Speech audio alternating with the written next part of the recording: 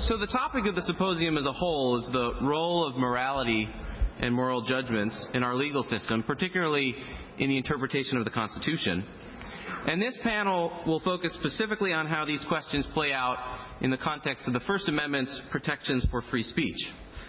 Broadly speaking, the question that we're going to focus on is to what extent can societal judgments of morality be recognized by law when they implicate what people read and watch and hear? Are these laws expressions of valid majority preference, or are they violations of the First Amendment? A topic which is traditionally, although not exclusively, played out in the context of obscenity law. There's a very distinguished panel here today, and I'm going to introduce them in the order that they're going to speak in, and then I'm going to get out of the way. The first speaker is Phyllis Schlafly, who's been a major figure in the conservative movement for over 40 years. She is most famous for leading the opposition to the Equal Rights Amendment, and she's the editor or author of more than 20 books. Next, Andrew Koppelman is a professor of law and political science here at Northwestern. He's the author of more than 50 articles on topics including religious liberty, obscenity law, democratic theory, and the meaning of neutrality in law. Next will be Geoffrey Stone, professor of law and former dean at the University of Chicago Law School. He's the author of many books and articles on constitutional law.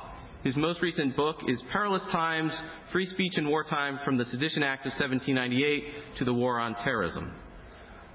Last will be John McGinnis, a professor of law here at Northwestern. He's a very prolific author in areas of constitutional law and international law. The subjects of his scholarship include originalism and the role of foreign and international law in the interpretation of U.S. law. So we will begin with Mrs. Schlafly.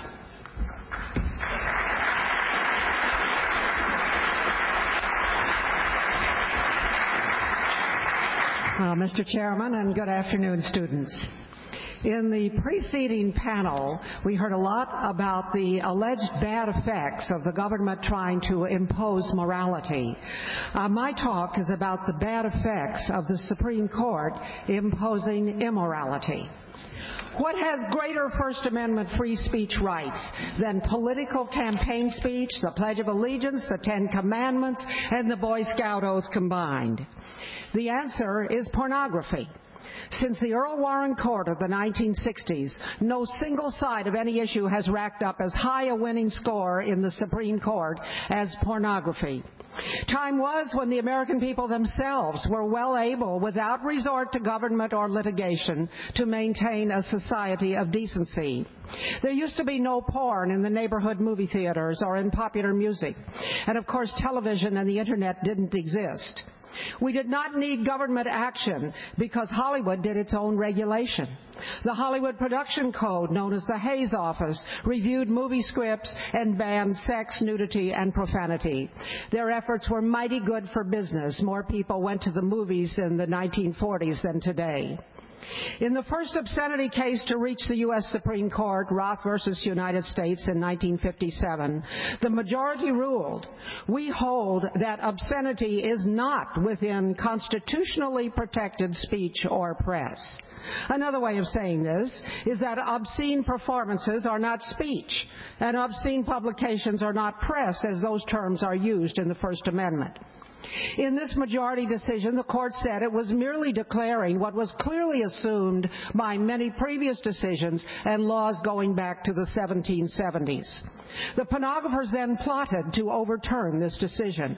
Their legal strategy is all laid out in a book written by a high-priced porn lawyer, Charles Rembar, called The End of Obscenity. He devised a legal argument to get Justice Brennan to change his rule. Rembar took Brennan's definition in the Roth case of obscenity as utterly without redeeming social importance and persuaded him to put the utterly phrase in a different part of the sentence. The new legal test then became pornography cannot be banned unless it is found to be utterly without redeeming social value. Rembar got Brennan to adopt this extraordinary piece of semantic chicanery in the next obscenity case in March 1966, Memoirs versus Massachusetts, known as the Fanny Hill case. Social value became the password to get the Supreme Court to approve pornography. Brennan was joined in this pro-porn decision by Justices Black and Douglas, who had always argued that all pornography is constitutional, and also by Justice Abe Fortas, who had just been appointed to the Supreme Court by President Lyndon Johnson. Abe Fortas, whom you don't read much about in your law books, had been President Johnson's personal lawyer, and in private practice, Fortas had been an attorney for pornographers. All of a sudden, the porn peddlers dramatically increased their output and invested lavish funds for legal talent to carry dozens of cases to the Supreme Court. By the fall term in October 1966, the Supreme Court was flooded with 27 appeals from lower court convictions. It shows the great financial resources of the porn industry, their determination to change our culture that had been in existence for hundreds of years, and their optimism that this could be accomplished by the Earl Warren Supreme Court, with activist liberal justices Warren, Fortas, Brennan, Black, and Douglas adopting the pornographer's most extreme arguments. In the short space of 13 months, May 1967 to June 1968, the Warren Court handed down a series of 27 decisions that turned the law of obscenity upside down. It is absolutely astonishing that the Supreme Court granted cert and decided 27 Supreme Court cases from one industry in only 13 months. These decisions elevated pornography and other assaults on decency to the level of a First Amendment right. The Supreme Court reversed dozens of judges, juries, and appellate courts in 15 states, making laws against obscenity impossible to enforce and thereby drastically lowering community standards throughout the United States.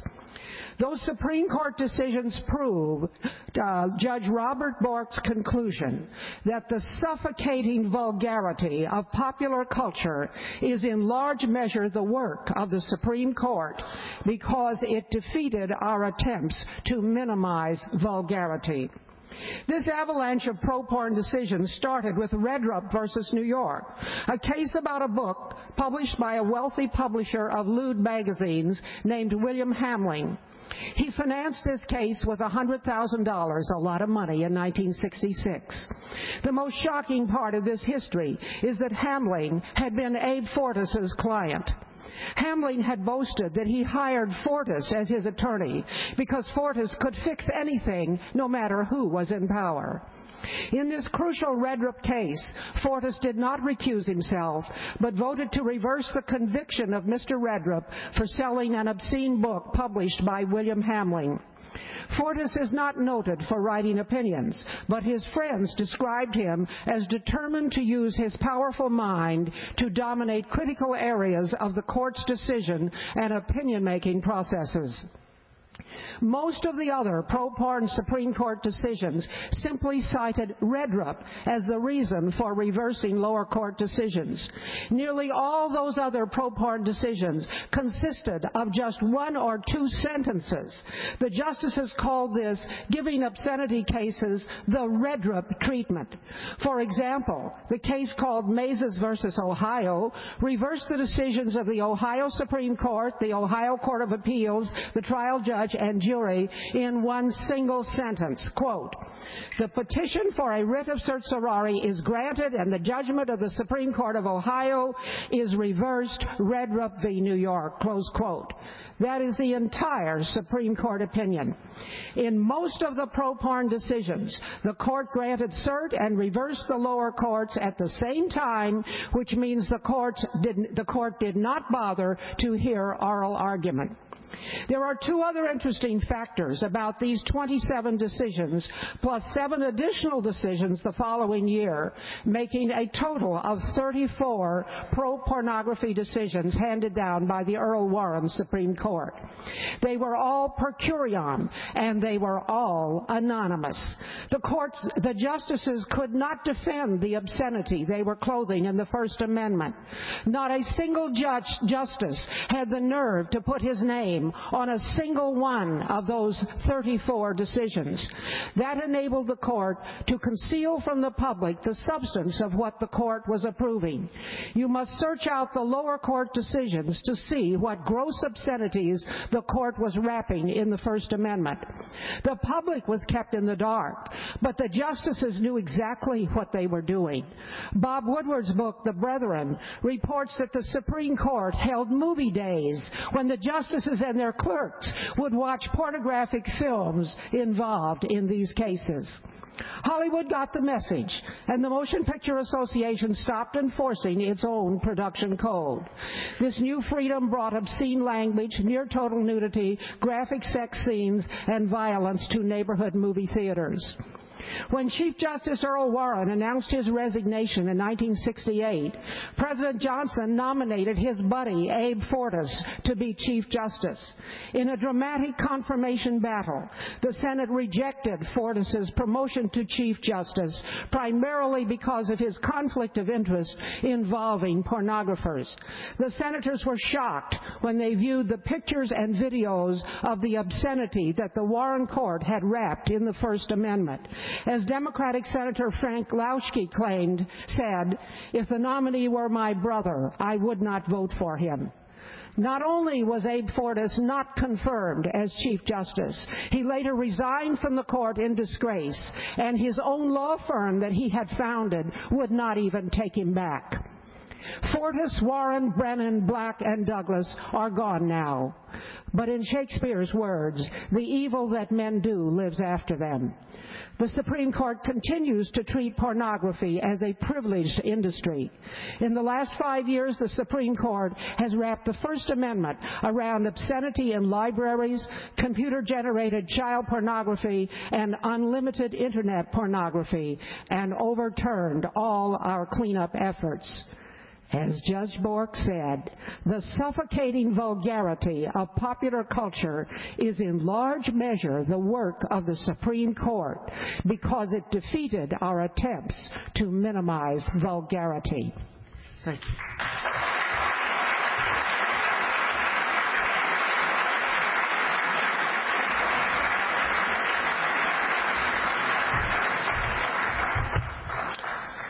Okay, well, I should start by saying how pleased I am to be on this panel, and in particular, I was absolutely delighted to learn that I'd be on this panel with Phyllis Schlafly, whose work I've read with great interest for 20 years. And I should say, as I need to identify myself as a left-leaning, redistributionist, feminist, pro-choice advocate of gay rights. I'm a big fan of Phyllis Schlafly, and I think that she has very important things to say. Views that need to be taken seriously. And at the conclusion of this panel, I'm going to ask her to autograph my copy of The Power of the Positive Woman.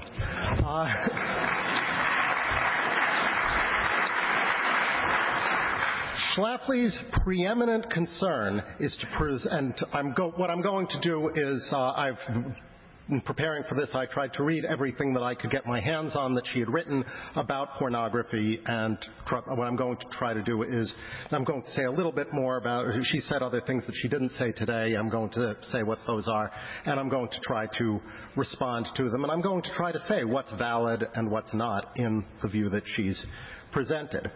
Her preeminent concern has been to preserve a pattern of gender-specific roles and relations that she thinks have helped protect women and children from desertion and abuse.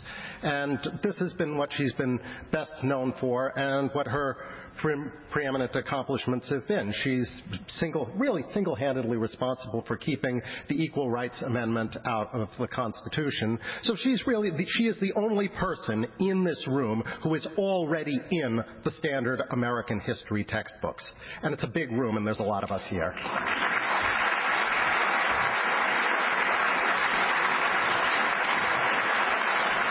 this gives rise to a number of derivative concerns, and the one that interests me here is a worry about a vernacular masculine culture that's indifferent or hostile to the needs of women and children. And this, I want to argue, is a legitimate and valid concern, and Schlafly is absolutely right to raise it.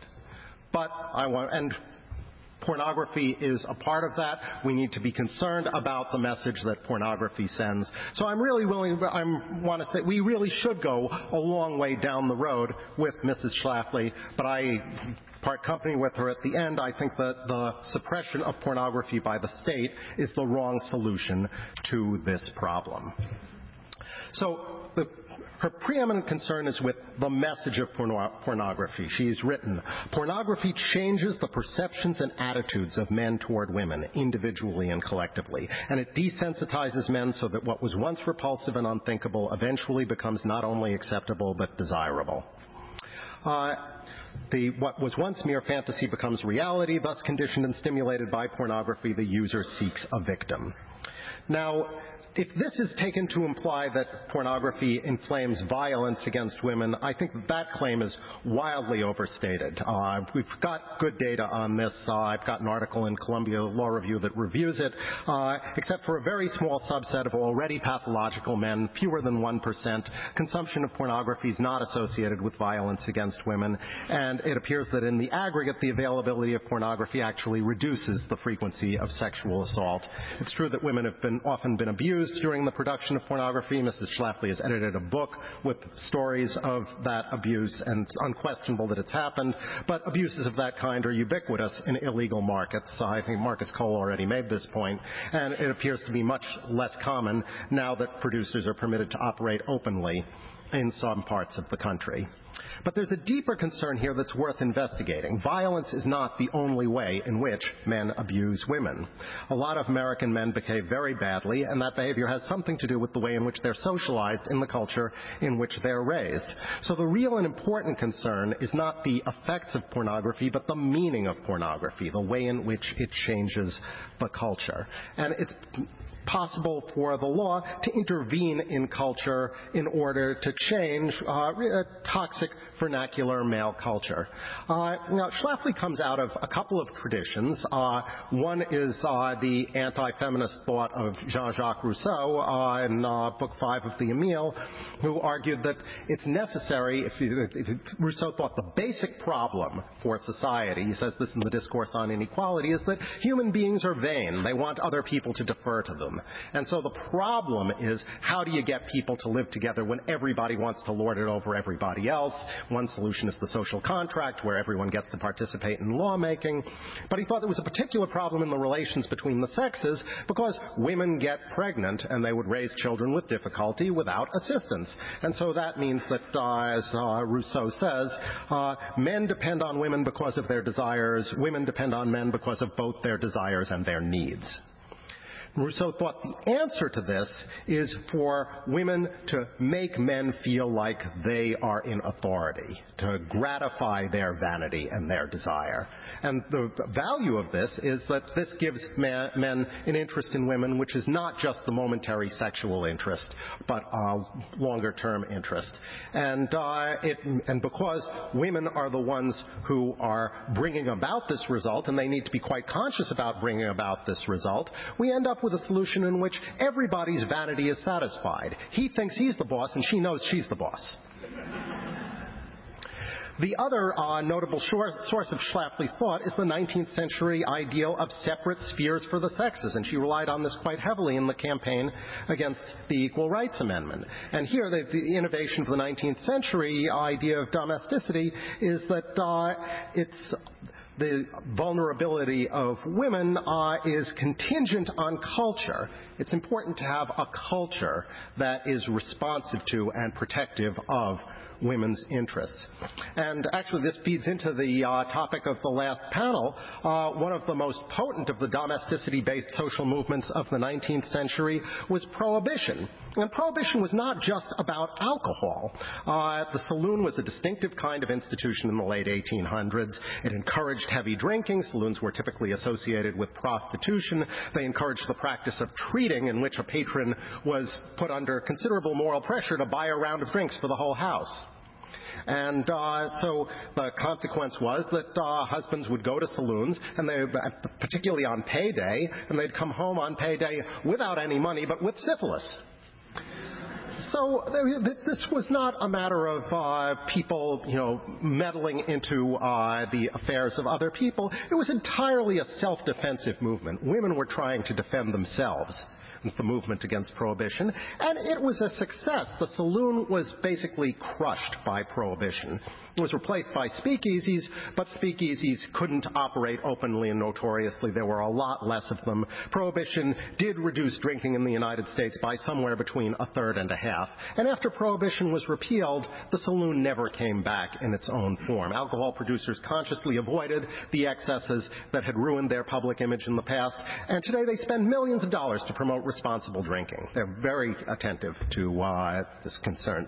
But another lesson that I want to take away from this is that the problem is not the molecule alcohol.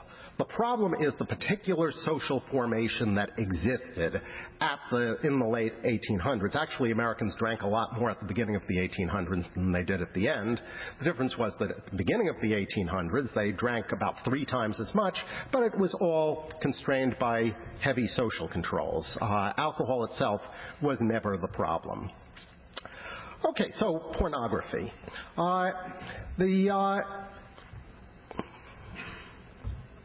The pornography, it was really the same problem. The concern is that there is a masculine culture being conveyed by pornography in which women are mere objects of consumption whose own feelings and desires don't matter. And there's no question that that idea is out there in American culture. There's a lot of it, and it's enormously destructive, and pornography is one of the means by which that idea gets disseminated to the next generation. That's a real problem. And there's no question that one of the things that produces that is a male culture in which women are of interest primarily as trophies with which to impress other men.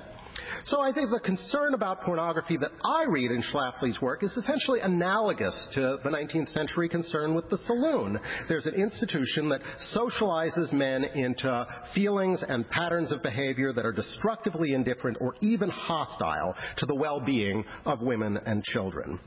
But there's an important disanalogy between the saloon and pornography. The saloon was a well-organized set of customs associated with a specific set of destructive behaviors. The only behavior that specifically attaches to pornography is solitary masturbation, and it doesn't spread disease and it doesn't get you pregnant.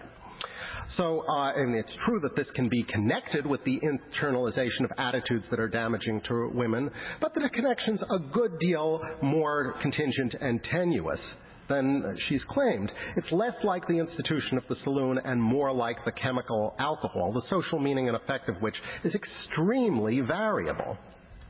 Now, if you wanted a litmus test for what's the bad pornography we're worried about, you'd have to say, well, I think that it conveys a view of the world that regards people, usually women, as mere objects of sexual interest whose feelings and desires don't matter. But it's not the case that any publication that exists for the purpose of getting its audience sexually aroused, and I'll use that as my working definition of pornography, has that message in it. There's enormous variation in the pornography that's out there, much more in the age of the Internet when so many more people produce it.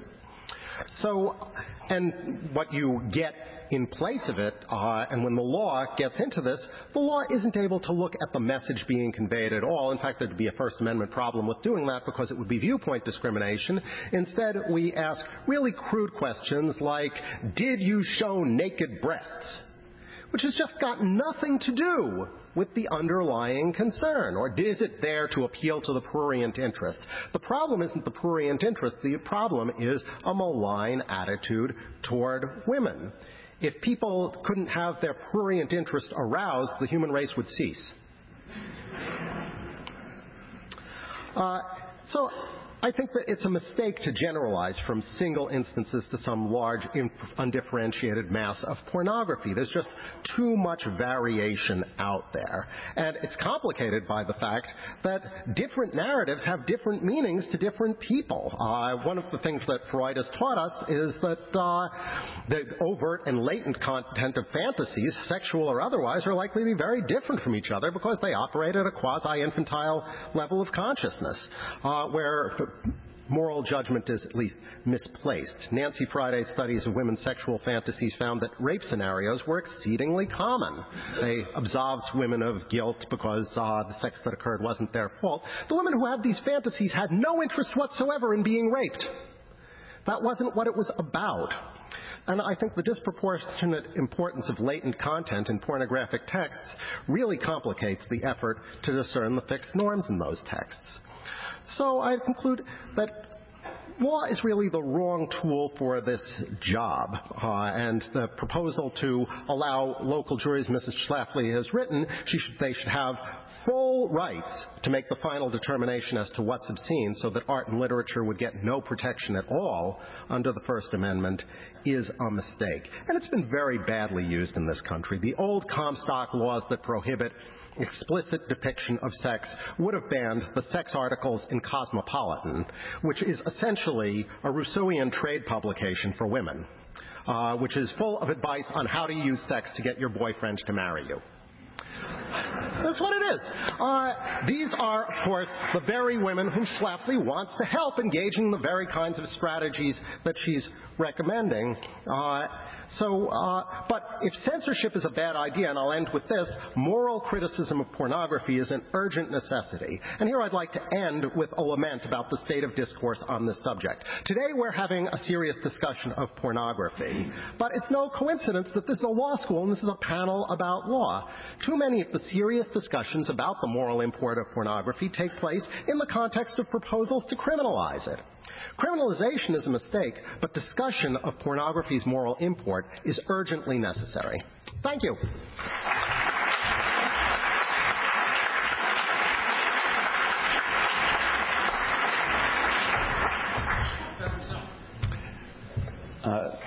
I was intrigued by Mrs. Schlafly's use of words like immorality, indecency, vulgarity, evil. I've been thinking a lot about sex lately. I really have. And I've been wondering why it is that we associate certain sexual conduct or images or expression with immorality, indecency, vulgarity, and evil. Given all of the problems in the world, it seems to me there are much better things, much more important things, to which to attach such labels. So I've been wondering, why is it that we think about sex in general and obscenity in particular through this lens? And how do we know that some things are appropriately labeled vulgar or immoral or evil or indecent in this context? How do we know that the way two people make love, or if they make love, or if they watch somebody else making love, that that's evil or indecent or immoral? Now, I want to do an experiment with you. I want to imagine the following question. Suppose that we haven't a doctrine of obscenity. It simply doesn't exist.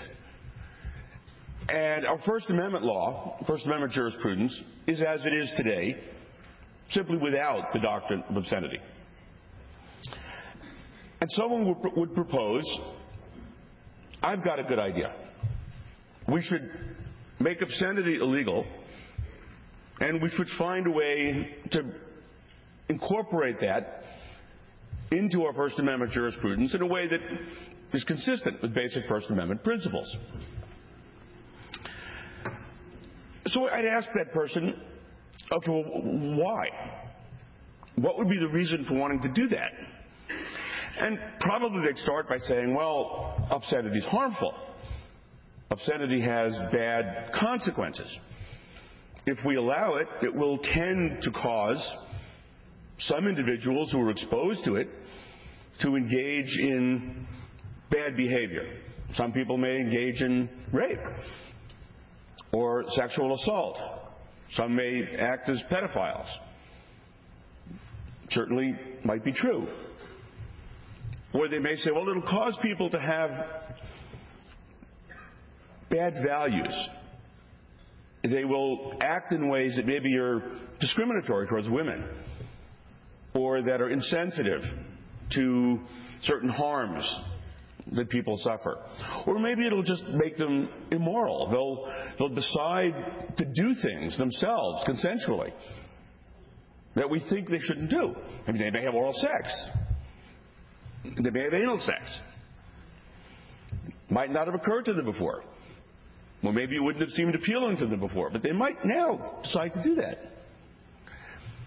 The answer we would clearly give to that argument would be, well, yeah, but under the First Amendment, as we understand it, you can't prohibit expression because it may have some tendency to cause some people to behave in any of these ways, or to have values that the rest of us don't like.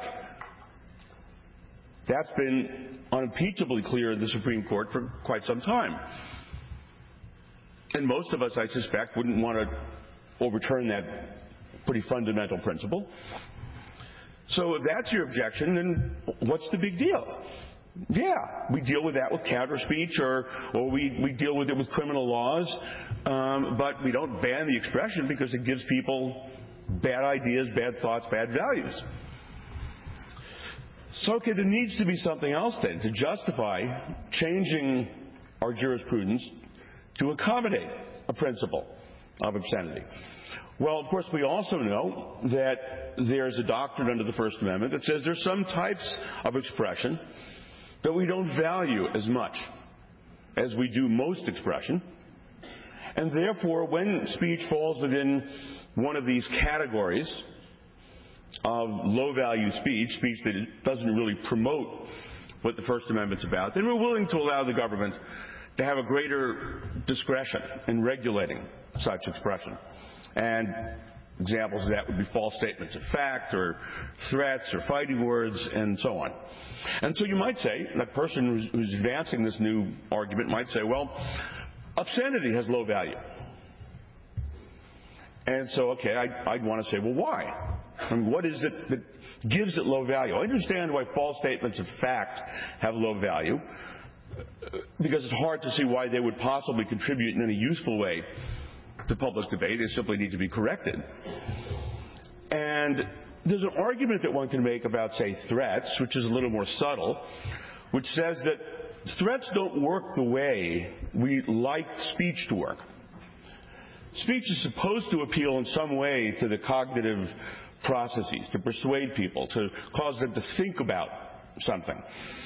But threat causes individuals to behave in the way that the person making the threat wants because they are coercive. And they're really more like twisting someone's arm than they are like speech. And even though they are even though they are words in form, they really are coercion, in fact. And so we shouldn't let the fact that they are expression technically blind us to the fact that they don't really operate quite the way we think free speech should operate under the First Amendment. They have a separate and distinct impact on individuals. They're intended to have a separate and distinct impact on individuals, and it's not the kind of impact in mechanism that speech is supposed to perform. Fighting words are similar. Fighting words are also said to be of low First Amendment value, and part of the explanation for that, apparently, is that when you hurl an epithet or an insult at someone else in a face-to-face encounter, that what you're doing is not engaging in persuasion or appeal to the cognitive processes. You're essentially assaulting them. It's like spitting in their eye or pushing them. And that the dominant quality of that act even though it's technically undertaken through the form of expression, is really much more like an assault with the use of physical contact, which isn't so obviously speech. And so we can regulate it to a greater extent. So the proponent of regulating pornography may say, pornography, or obscenity, the constitutional name of the doctrine, is like that. Because after all, it appeals to the prurient interest in sex. And what does that mean? Well, my First Amendment professor when I was in law school, Harry Calvin, said that what it means is it makes you horny. Right? It has a physiological effect. Whether you like it or not, it will turn you on. And it's like my putting my hand on your thigh and caressing it. It will have an effect on many people, I hope, on some people at least. That's not about cognitive processes or persuasion or thought. It's a physiological response. And in that sense, one can argue, well, obscenity is really more like the stroke on the thigh than it is like real speech under the First Amendment. And in that sense, one could say it's kind of like the fighting word or the threat, that its predominant effect is to create a reaction in the listener or the reader that's different from what speech is supposed to do. Well, even if we concede that's the case, and I think that is the essence of what we mean by obscenity, that's why speech about sex is not obscene, but speech that somehow has the effect of turning you on is obscene, then the question is, well, why do we care about that? It's easy to understand why we care about coercion. It's easy to understand why we care about assault. But why do we care about the fact that obscenity is sexually exciting? Why is that somehow a reason to separate it out from other speech about sex? Because there's nothing about sexual arousal in and of itself, unlike coercion or assault, that seems to say that's really a bad thing. We shouldn't allow people to be sexually aroused. It's a bad thing to do to other people. Or since we're talking about consenting adults, it's a bad thing for people to allow others voluntarily to do them. That seems kind of peculiar. But in fact, there's an explanation for this, and for this understanding of obscenity. And it goes back a very long way. It goes back over 1,500 years. And if you go back and read Augustine,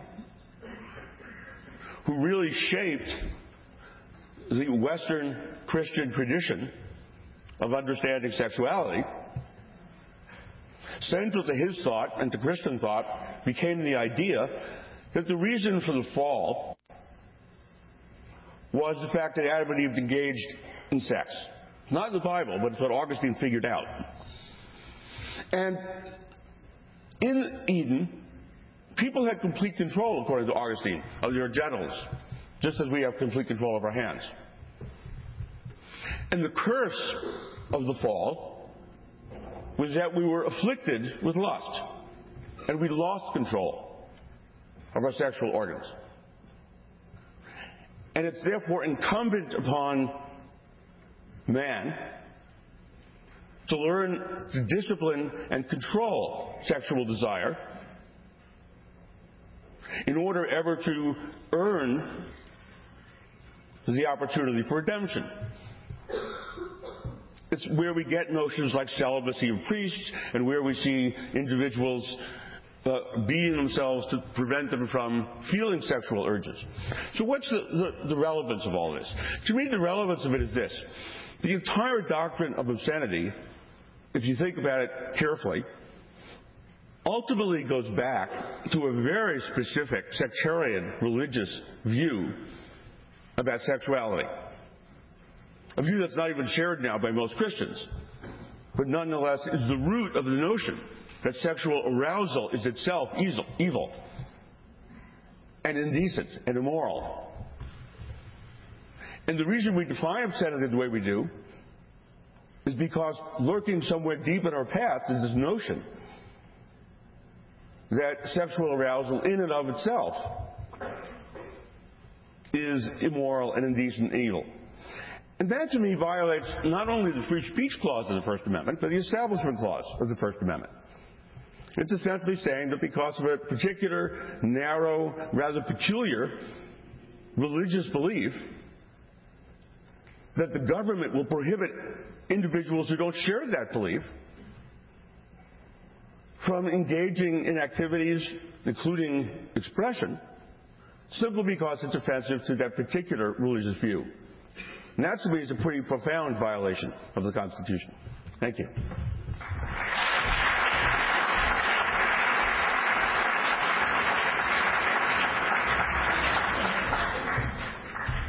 Well, I'm delighted to be here, particularly for me today. It's a wonderful invitation. When I first was a member of the Federalist Society some many years ago, we could have met in a broom closet, and now at my home institution, it fills the largest room in the school, and that's just a wonderful feeling of change from those days when we were such an embattled minority.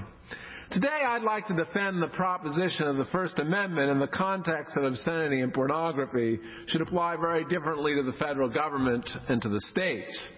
The federal government should be subject to severe restrictions under the First Amendment. It should, for instance, be prevented from regulating speech, even obscenity and pornography. In contrast, states should have much more substantial room for regulation to prevent what they regard as substantial harm flowing from that kind of speech. They should be only required to respect the core of the First Amendment that safeguards political speech. One can make legal arguments for this position by attacking the incorporation doctrine, or if one is taken with the current fad for referring to foreign law, by expanding what the European Union calls the margin of appreciation, the greater autonomy subsidiary governments should enjoy in regulatory decisions. But instead, I want to offer an analysis that is less text or precedent-based and one that speaks more directly to a conference on law and morality. Obviously, morality is very complicated, and my talk will begin with just two simple premises, one about morality's content and one about its epistemology. First, good societies are concerned with protecting both liberty and the conditions for human flourishing. In a just society, people should have freedom to act, but their legal and social structure should also help sustain the conditions for the flourishing of family life, friendship, and other social goods. In short, we'd like to prevent freedom from turning into what older political philosophers called license, of the kind that deranges other social goods. My second premise is that the line between liberty and license is very hard to draw. The reason is that the consequences of freedoms and the restrictions on freedom in the social realm are difficult to assess. For instance, to take an example discussed by others on this panel, what are the effects of pornography? Is it harmful in that it encourages violence against women, or more subtly, but as importantly, does it lead to a coarsening of sensibilities that unravels family life? Or to the contrary, does it actually offer some benefits from some men as a substitute for violence and perhaps an outlet for satisfying fantasies, the pursuit of which in other ways would actually dissolve families? And I, as my colleague, Professor Koppelman, has just asked, can a state police pornography well without counterproductively sweeping in material that may help women preserve and start families? I have, as I'm sure all of us do, some hunches, or what political scientists would call priors, about the answers to these questions. And in this case, they are closer to Professor Koppelman's than to Mrs. Schlafly's. But even a law professor must, on occasion, admit that he is fallible in his social and moral intuitions. Because of such all-too-human fallibility, a very desirable feature of constitutional design is a structure that helps us calculate together the consequences of our social policies, providing us more evidence than just our intuitions. The need for such a mechanism for moral and social discovery seems to me the decisive moral argument for a Federalist approach to the First Amendment. If states are left the responsibility for setting social policy, representative legislatures can make the hard decisions between liberty and license. Moreover, these legislatures, unlike federal judges, are subject to some discipline. So long as constitutional law protects free movement and the free flow of core political speech among the states, individuals are free to exit if the balance between liberty and license gets out of kilter. But most importantly for the purpose of the discussion here, federalism creates feedback information on a range of possible balances of state experiments with different social policies.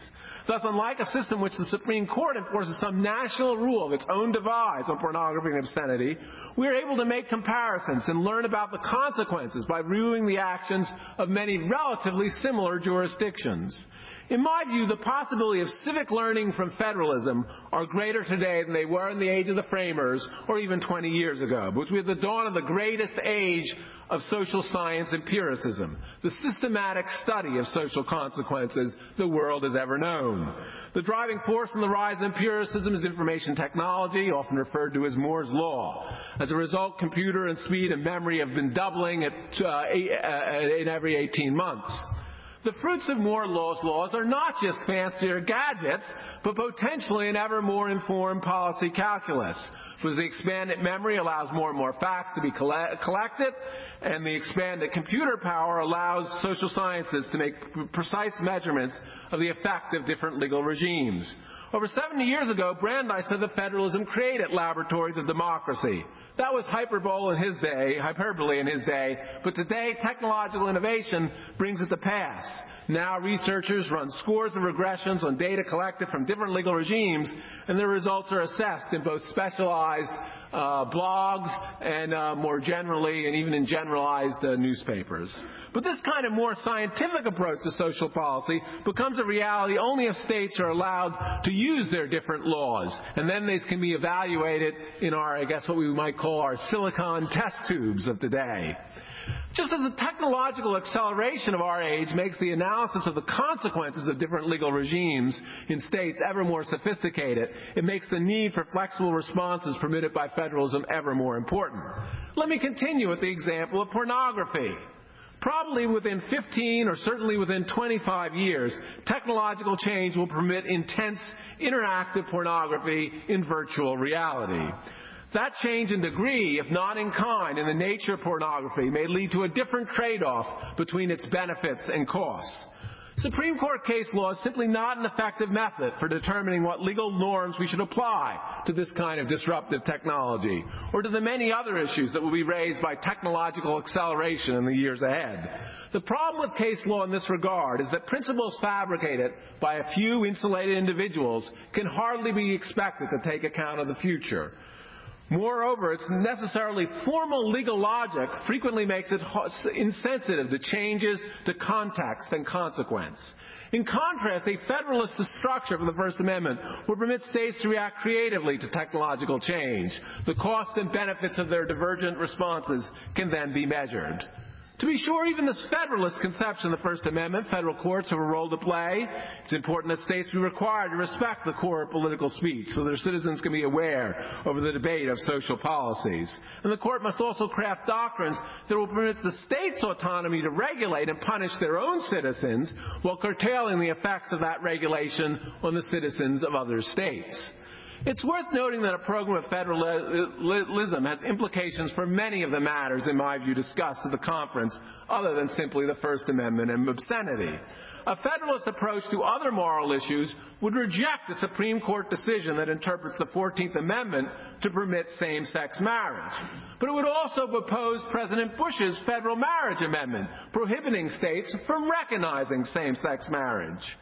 As Nelson Lund and I have noted in an article whose reasoning parallels much of this, laws affecting marriage have varied among the states, and they varied over time. And this is also the type of area in which a competitive federalism provides an effective mechanism for conducting experiments that may mature into a lasting consensus. In closing, let me suggest that the federalist solution to the role of morality in the First Amendment and other areas of law has two other strong reasons to recommend it. First, the federalist approach tends to diffuse tension among people with different moral views. Instead of having a national rule which alienates those with minority views, different jurisdictions generate different rules, and those who feel strongly they want to live their lives under such rules can move there. They can create their own scripts, as was said this morning. Secondly, it also tamps down on partisanship by creating a structure that facilitates and focuses on the study of consequences of various principles. It is all too easy, in my view, for people, particularly partisans, to adhere to principles and then to dismiss those with opposing ideas, because between opposing positions sketched out by principle, there often seems to be a gap unbridgeable by persuasion. This sense of incommensurability that comes from focusing on abstract principles is an important cause of our culture wars today. It leads to angry divisions where each side questions others' good faith and often dismisses their opponents as religious sectarians or simply crazy. But a focus on consequences can sometimes change people's minds. By permitting the expression of different legal regimes, federalism creates evidence about these regimes' effects. And unlike personal intuitions about morality, the evidence from these different regimes is something we have in common, and thus it is a potential source for generating consensus. Operating federalism as a discovery machine in matters of morality accords, in my view, with the best of Western tradition that emphasizes skepticism and humility over certainty. Over 300 years ago, Oliver Cromwell urged his colleagues in Parliament to remember that even in matters of religion, they could be badly mistaken. 50 years ago, Learned Hand noted that the spirit of liberty is one that is not too certain of itself. A Federalist approach to the First Amendment seems to me a concrete manifestation of that spirit, and one particularly appropriate to an age of accelerating technological change and the many new moral issues it will raise, issues where our initial moral intuitions may all too easily and all too humanly be wrong. Thanks very much.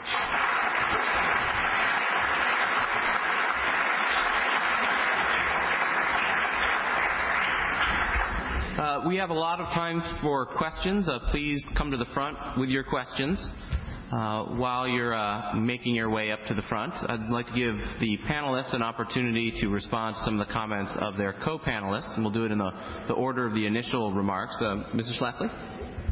All right. First of all, I would object to anybody ever relating me to Jean-Jacques Rousseau, whose contempt for women and children is shown by the fact that he forced his mistress to abandon their 5 illegitimate children at birth and leave them on the doorstep of a foundling home because they were inconvenient to have around and interfere with his writing. He was a jerk of the first magnitude. I would have nothing.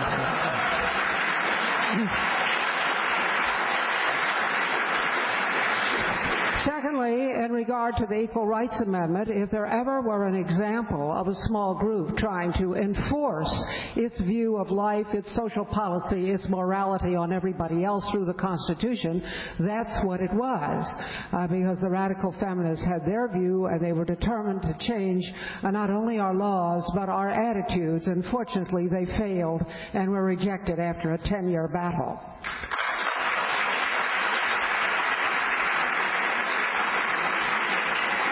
Now, on this panel today, we heard a great deal of sociological discussion about pornography.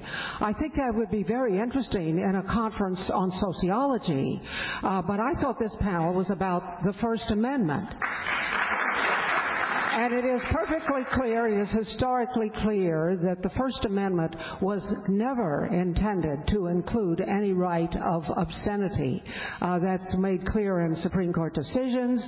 All 13 states even had laws against blasphemy at the time the First Amendment was adopted. And it was the Warren Court that came along and determined to change our morality for the worse by enforcing upon us policies about pornography that overrode all the states, all the juries, all the local people, all the private regulation that we had in order to enforce their term and to put obscenity in the Constitution, in the First Amendment. And I think we should recognize what they did in changing our society. It is the Supreme Court enforcing immorality upon us. So now we have the situation that woe to anybody who wants to to say a prayer before a football game. Woe to any third-grade child who wants to say the Pledge of Allegiance with "under God" in it, in reciting the Pledge of Allegiance. Woe to anybody who wants to post the Ten Commandments because we suspect their motives. Woe to anybody who wants to mention a candidate 60 days before the election. But if you want to say obscenity, then it's a green light for you. You can say anything you want. And that's what the Supreme Court has done.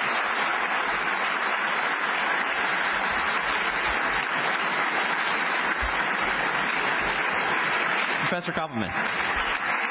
The question, really just as a matter of technical First Amendment law, is whether it's possible to devise a rule that's responsive to the real concern about pornography. And here I think that I'd have to disagree with Jeff Stone. I don't think that you can explain the prohibition of pornography just by invoking Christianity, when Christianity's a constant through American history, and the concern about pornography waxes and wanes. You get the anti-pornography laws really only get going after the Civil War, but the country had been Christian all along. Something else is going on.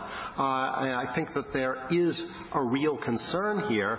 The real concern just isn't reducible to a workable legal rule unless you say, open season, it's okay to prohibit serious works of art and literature because a local jury finds them pornographic.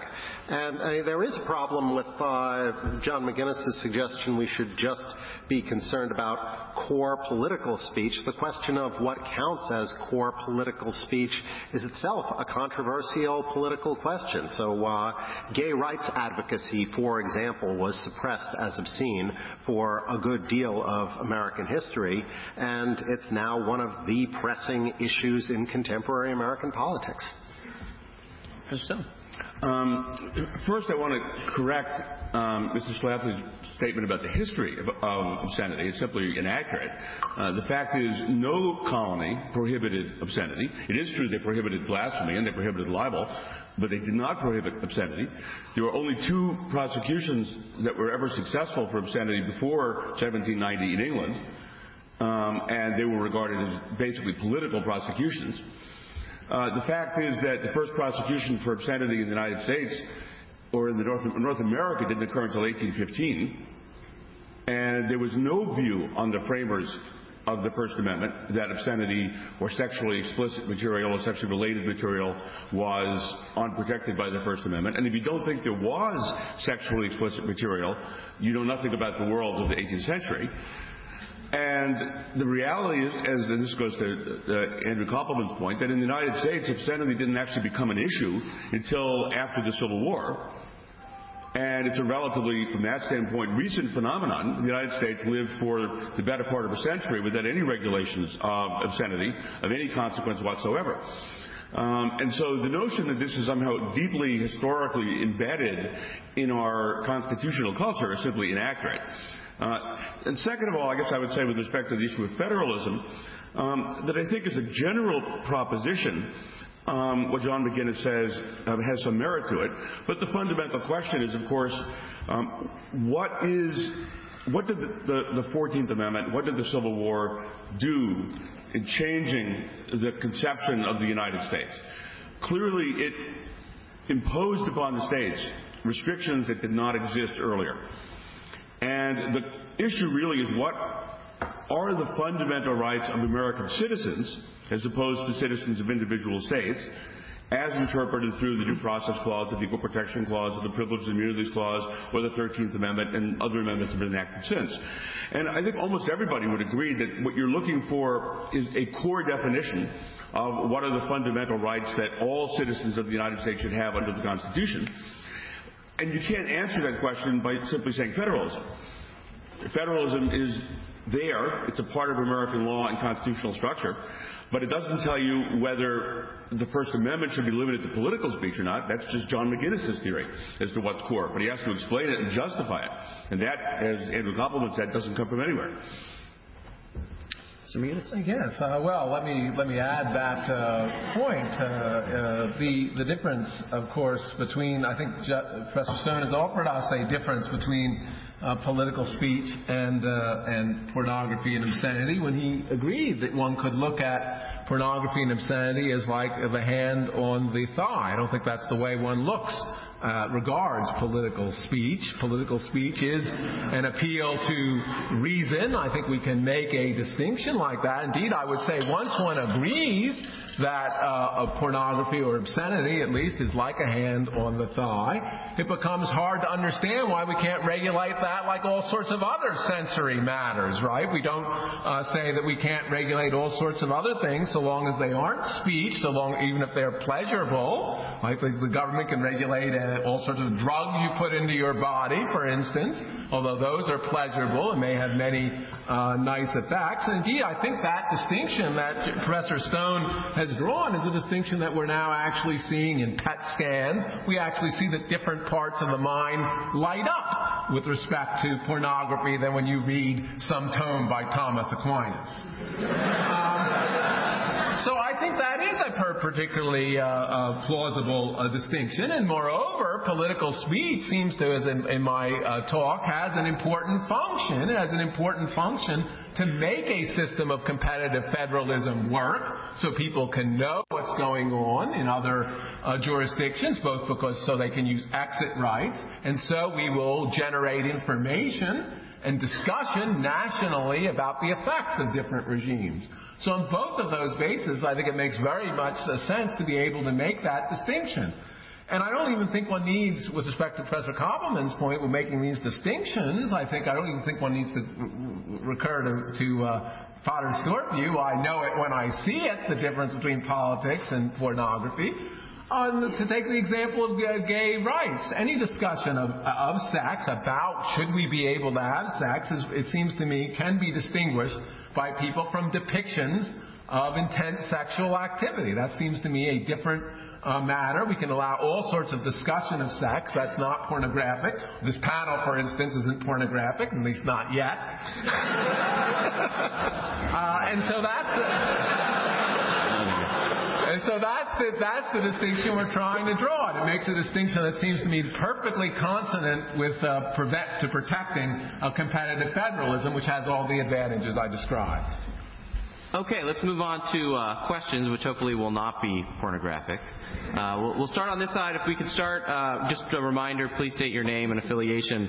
Please keep your questions quick, and please remember to make them questions. We'll start on this side. I'm Dick Roving, and I'm a theologian from Columbus, Ohio. And Professor Stone gave a terrible caricature of St. Augustine and of Christianity. There isn't any Christian church in the world that thinks it's wrong to stir up someone's sexuality. It's only who and where and when.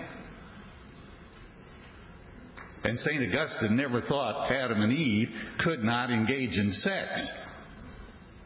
There would be no human race if they could not engage in sex. You completely distorted the whole tradition. Professor Stone, reaction? Read Augustine. It's wrong. Okay. Next question over here. Thank you. I'm David Wagner, Regent University. Augustine sure gets a lot of the blame, but I'm going to suggest an even older source of the tradition and a more acceptable one in a secular democracy for this suspect character of obscenity, as defined as sort of the thigh on the hand on the thigh sort of thing, and that is civic republicanism, the old republics, and it is simply the notion that political deliberation, which is at the core of the First Amendment, even if it isn't all the First Amendment is about, it just does not go very well when people are turned on, as Professor Stone put it. People once turned on can then be turned off and then engage in political debate, but the pornography has a tendency to instill images that have an coarsening effect, and the turning on can come back at unpredictable intervals. In other words, a connection has been seen in the civic republican tradition between self-mastery and between self-government and self-government. Okay? Between self-government in the sense of self-mastery and self-government in the sense of democracy. So, comment. Responses? No? Gosh. Well, I think that there's a tension between civic republican tradition and the idea of free speech. Rousseau's letter to D'Alembert was concerned about the theater. We shouldn't have theaters at all. And I think we've just got a fundamentally different society in which, if what you're trying to do is make people virtuous by causing them to think certain things, that's in tension with the idea that people can think what they like. I think what we have that I think the civil Republicans didn't have experience with is a pluralistic society that actually seems to function pretty well. It turns out that you don't need to have the kinds of rigid controls on people in order to make a republic work. I take that this, in some ways, this is the argument of Federalist 10, that it's possible to have all kinds of views out there, and all kinds of views check each other. But I think the most fundamental thing that you've got to decide whether you're going to have free speech or not. If you're going to have free speech, you've already given up on civic republicanism. Okay, sure. Warren Norwood, Texas Wesleyan. Professor Stone, in your hypothetical, when you were talking, you talked about somebody coming in and from scratch saying, let's have a doctrine of obscenity. Shouldn't the first question be, well, are we at a state level or a national level? If we are at a national level, then where in the Constitution do you get the authority to regulate obscenity? That should be the first question, I would think. If you find that in the implied powers somewhere, then I think that you would look toward history to figure out why the First Amendment includes that. The British were never trying to stop anybody from, at least to my knowledge, maybe you can correct my history, but did the British at some point try to say, no, you can't have any naked cards passed around? Or was the First Amendment and freedom of speech passed for strictly political purposes? So I would think that you would send that right down to the states would deal with it, and that would be the end of the discussion. Quite frankly, I think that the whole issue of obscenity in the First Amendment is ridiculous, because we do have the history. We don't have to ask the question. We do have to ask the question of when you do have the line drawing, but when the line is clear and it's just political speech, it seems to me we have upside down day at the Supreme Court whenever Playboy can't be censored, McCain-Feingold stays in the books. Can you explain to me how we've gotten to this situation where we regulate political speech specifically, but we don't regulate that which is clearly not political speech? Well, as to the last part of your question, the regulation of, first of all, non-political speech, including obscenity, is regulated today. The question is not whether it is regulated or not. It is regulated. In fact, it can be prohibited if it's obscene, although Mrs. Schlafly doesn't like the definition. But certainly, if it's deemed obscene, it can be prohibited. And when we talk about you can regulate political speech, in referring, for example, to things like campaign contributions and expenditures, and on the one hand, and obscenity on the other, it seems anomalous if you say, well, we're not protecting political speech, but we're protecting some forms of sexually explicit speech that aren't obscene. But the explanation for that is not that there's a greater valuation of sexually explicit but not obscene speech than political speech. The explanation is that the court is interested in the particular nature of the limitation on speech. So a limitation on political speech that focuses on the point of view of the speaker, that attempts to regulate speech because the government doesn't like the points of view expressed, or believes they are bad policy, or believes they will lead people to engage in undesirable conduct, or even lead people to engage in criminal conduct, would be per se unconstitutional under the law today. And regulation of expression that is sexual but not obscene is seen by the court as essentially attempting to regulate speech because it will impart to individuals views and attitudes and moral positions and so on that the legislature doesn't like. So what you have to ask is not just whether it's political versus whether it's sexual. It's rather whether the government is regulating the speech because of the particular message that it's communicating. And that's the slice that the court is most interested in. And whether it's facially political or facially artistic or scientific or literary or sexual, which usually falls into one of those other categories, is of less interest to the court, and in my view rightly, than whether the government is trying to regulate particular points of view because the majority thinks particular points of view on any matters are inappropriate for people to hear. And that's not what they're doing, at least arguably not what they're doing in the campaign finance situation. I should say, by the way, I don't think campaign finance laws are constitutional. But taking the devil's advocate position here, the reason why some justices believe them okay is because they're not regulating particular points of view. They're not picking out some views as good and some views as bad and saying you can't advocate the single tax, or you can't advocate abortion, or you can't advocate that the war in Iraq is good or bad. And that's the slice that the court's looking at. Just add a point about the political, non-political distinction, and I just take a theme from republicanism. If what politics is about is that we're going to deliberate together about how to live, one of the things that we've got to be able to present to one another is what are reasons for thinking that a given way of living is attractive. Now, something that we argued about this morning is, and had a debate about here, is the value of homosexual sex. And one of the things that we argue about is whether it has value. The reason why you've got a gay rights movement is because there are an awful lot of people who weren't raised in households that valued homosexual sex, but they came to be persuaded that it had value, and that has affected their political behavior. An awful lot of them picked up that idea by stumbling across gay pornography and saying, and they acquired that point of view in a way that they just could not have acquired by deadly serious, earnest treatises about homosexual sex. Next question.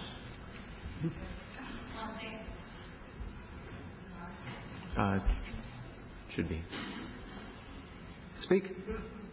I want to thank Professor Koppelman for recognizing the misogyny that's inherent in a lot of pornography. It's not coincidental that the only person actually opposing pornography is female, because if you look at attitudes, women consistently oppose pornography more than men do. And I really want to take issue with the notion that there is no documented harm. And I think where that comes from is the same problem that we have in the law, is the definition of pornography is difficult, and it can be on a sliding scale and sloppy. It can go from erotica, which you'd consider just portrayal possibly of nudity, to pornography, which might implicate acts, to obscenity, which is legally, which you can censor. Where the notion, as far as I can tell, based on the review of the really, really tedious social science on this, comes from both the 1970 President's Commission and Kaczynski's work in Denmark. The President's Commission looked at what we might call erotica. It didn't look at anything that had violence in it, and it didn't look at long-term effects. Kaczynski's work lumped violent rape with exhibitionism and peeping toms, and that's where he got his notion that the legalization of pornography also coincided with the reduction of violent sex crime. Actually, not even violent sex crime, he just called it sex crime. There are a number of social scientists working independently, and they are social scientists, not social conservatives, who have documented at least some potential harm associated with pornography. You can't test actual violence from pornography. It's not ethical to expose someone to pornography and then observe whether or not he's going to rape a woman. You just can't do it. If you could ask a question, that would be...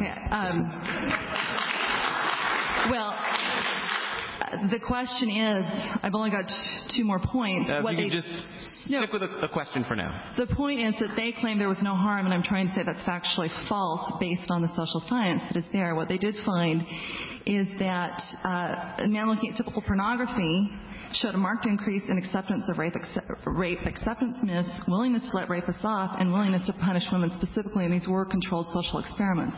So I think it's just actually false to say that there's no harm and that it has a prophylactic effect. Okay.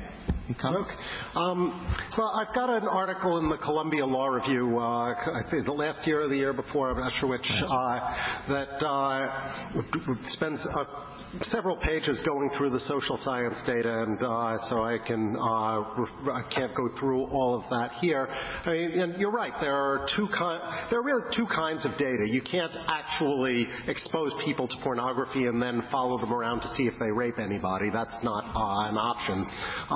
What you can do is you can do lab studies in which you expose people to pornography and then you survey their attitudes before and after, and you get some bad effects on attitudes. Now, those are short-term attitudinal changes. We don't know what they mean in terms of behavior, but you're right that some of the attitudes that you find is troubling.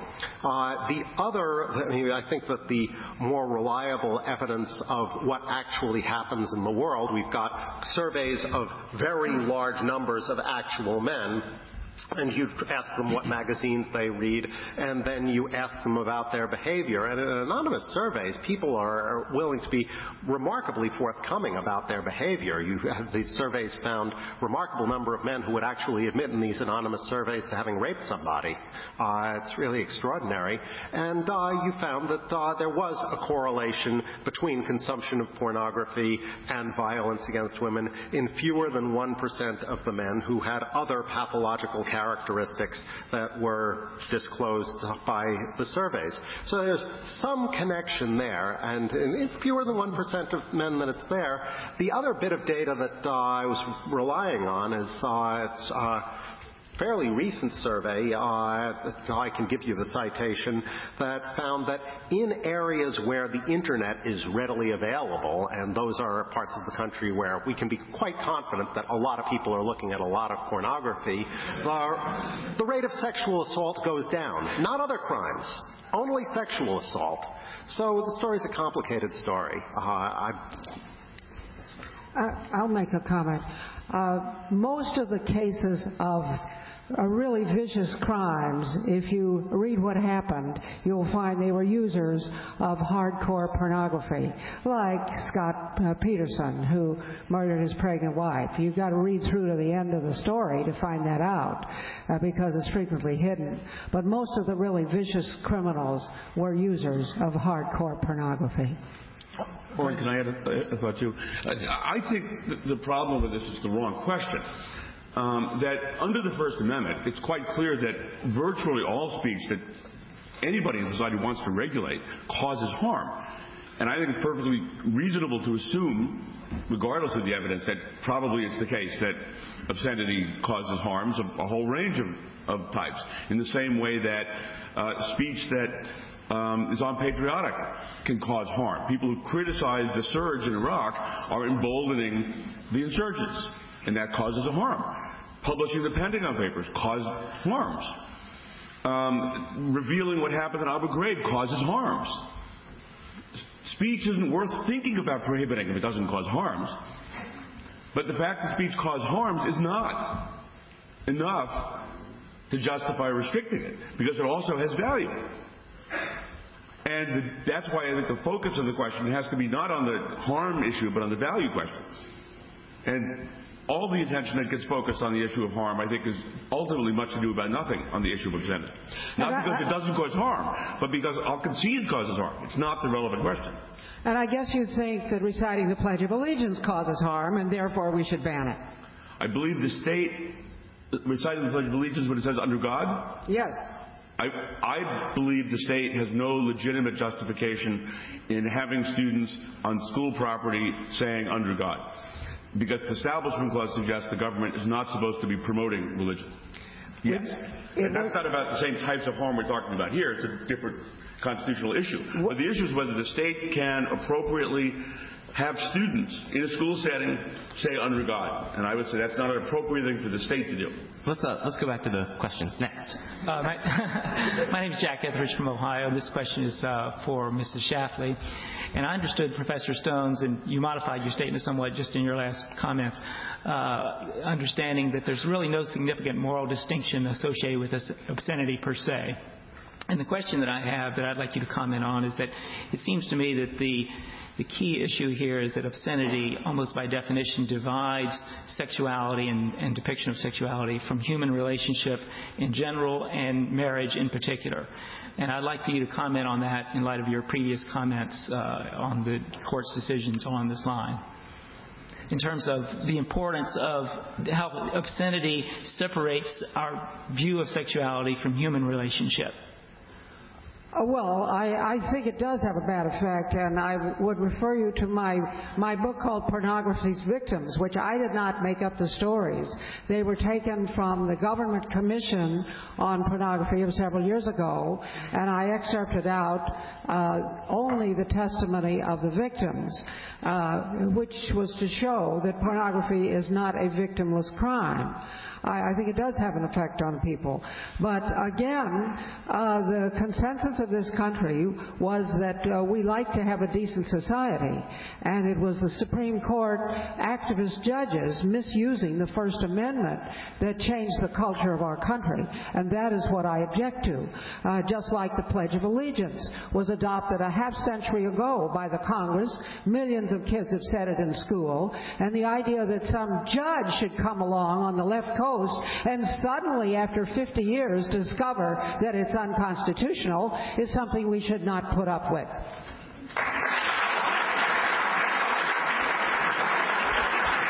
Next question. Hi, I'm Jed Brinton from Yale. I just wanted to hear, I guess this is for the whole panel, your thoughts in terms of whether or not the issue of addiction might change the dynamic when it comes to pornography versus other related issues. And I guess this depends on your theory of addiction as regards to the will, but I mean, if it were the case that you could demonstrate that pornography in a large percentage of the population, had a very high, strong ability to, create addiction in which, you induced a situation where second-order desires just weren't functioning like they normally do in our, calculus of the will. If that is your theory of addiction, then would that make a difference that you would find relevant? Well, there's no question there's anecdotal evidence that some readers of pornography become transfixed by it. They lose all interest in relationships with actual people. I mean, there are anecdotes that happens. I'm not sure that addiction is a helpful metaphor for the problem, because it's not.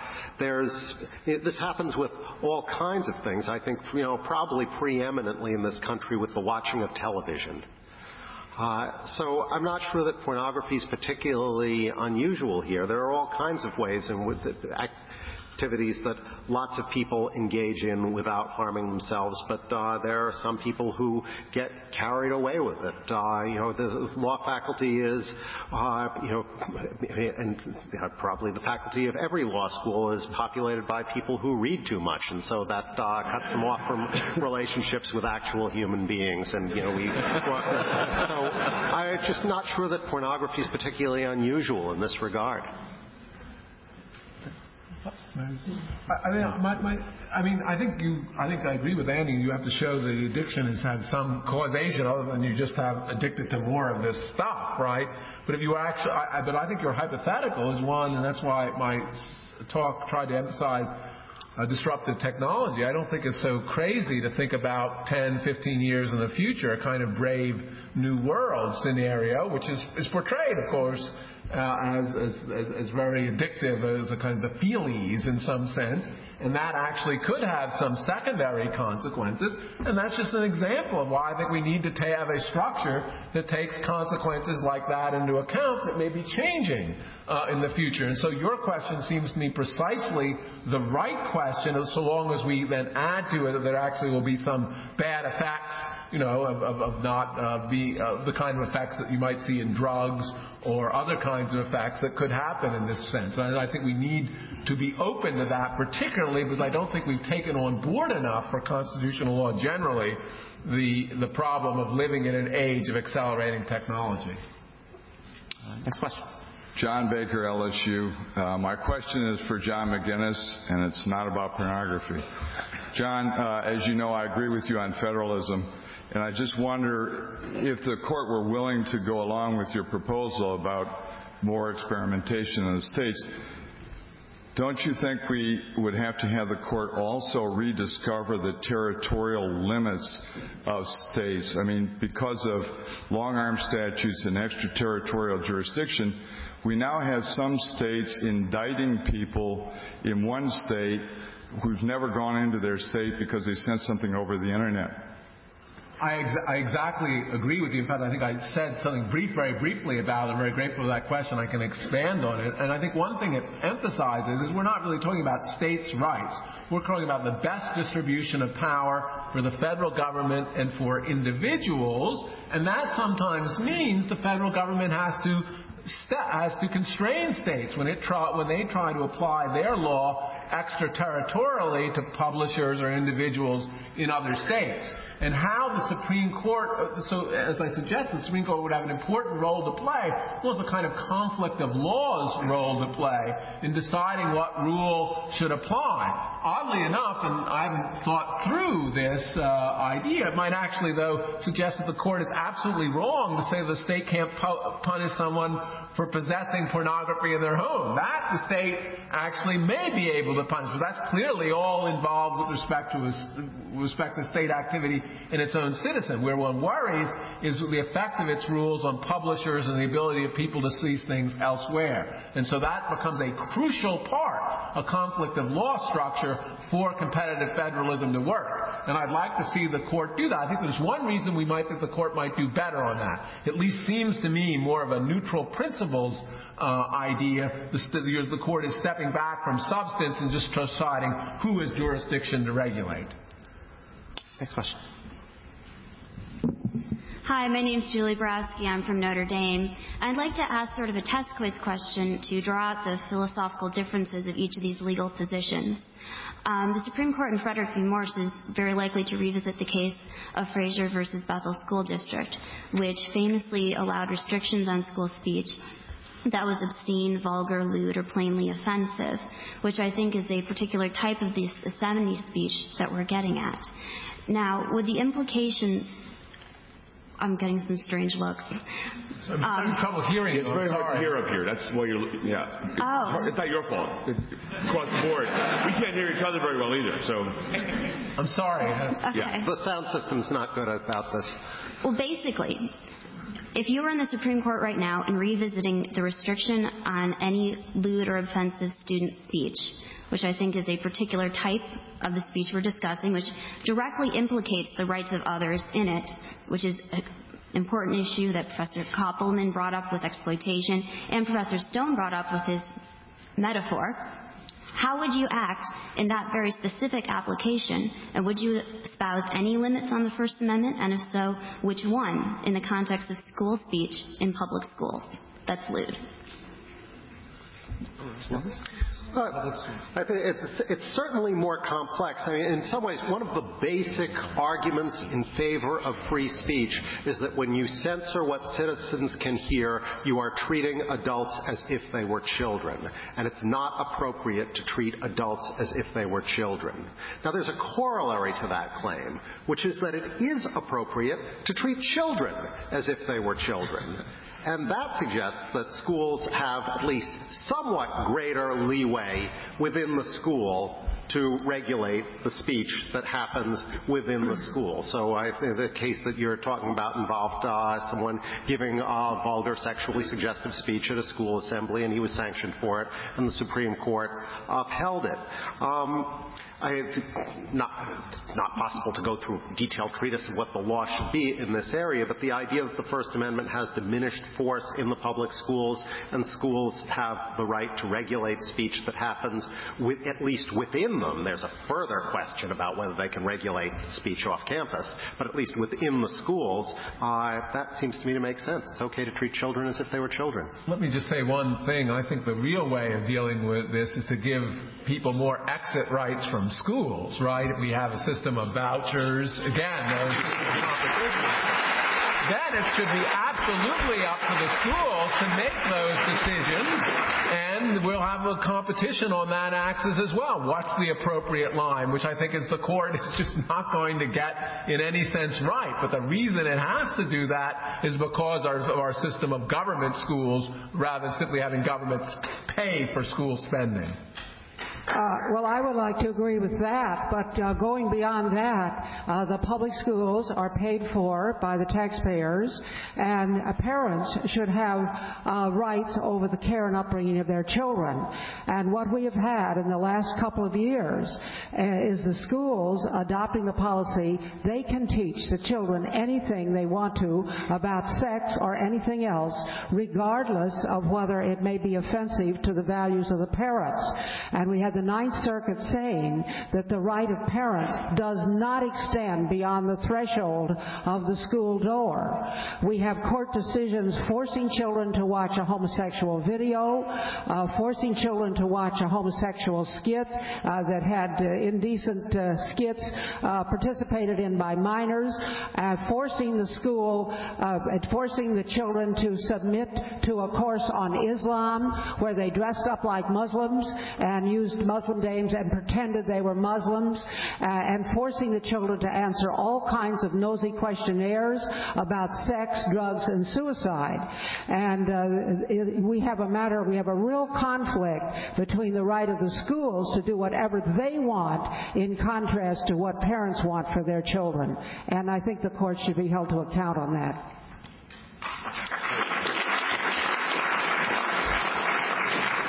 Next question. Hi, I'm Ryan Brown from Oklahoma City University, and it seems about once a year or so we get an artist or a musician that always tries to really sort of be provocative and push the limits of sort of decency in the United States society. Two recent examples, which I'm curious as to how the public has responded differently, and the courts have responded differently. For one is a few years back when we had the painting of the Virgin Mary that had cow dung smeared on it, and it seemed the government did not seem particularly concerned about that one. I could be wrong. And the other one was, of course, Whitney Houston's wardrobe malfunction at the last couple of Super Bowls ago. Janet Jackson, I'm sorry. Janet Jackson, wrong not Whitney Houston. And there was a huge government. There was a huge government upset over there. So I suppose the question becomes then, where do we draw the line between what is acceptable and what is not? And should the courts, in a particularly great First Amendment case, should they err on the side of free speech or should they err on the side of sort of decency? Gosh, I think the whole panel has been talking about that. I don't know what new there is to say. Sorry. Well, I mean, if you put it in that simple sense, I think I would argue that the courts should err on the side of free speech rather than somebody else's conception of decency enforced through the government. But that doesn't tell you how to decide particular cases. I don't think that there is a very strong interest on the part of the state to enforce what some people believe to be decency in the face of other people's rights to free expression.